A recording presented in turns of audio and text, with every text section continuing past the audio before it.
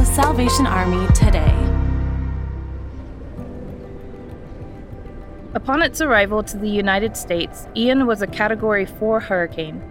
The Salvation Army meticulously planned its response, staging canteens and other equipment for immediate dispersal after the storm exited the affected areas.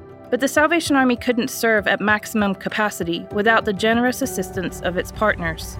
The Walmart Foundation, as well as Mercy Chefs, PepsiCo, Midwest Food Bank, UPS, FedEx, and Delta Airlines, have all been crucial in the Salvation Army's response. Through October 24th, the Salvation Army served over 360,000 meals, drinks, and snacks, and provided emotional and spiritual care to over 60,000 people.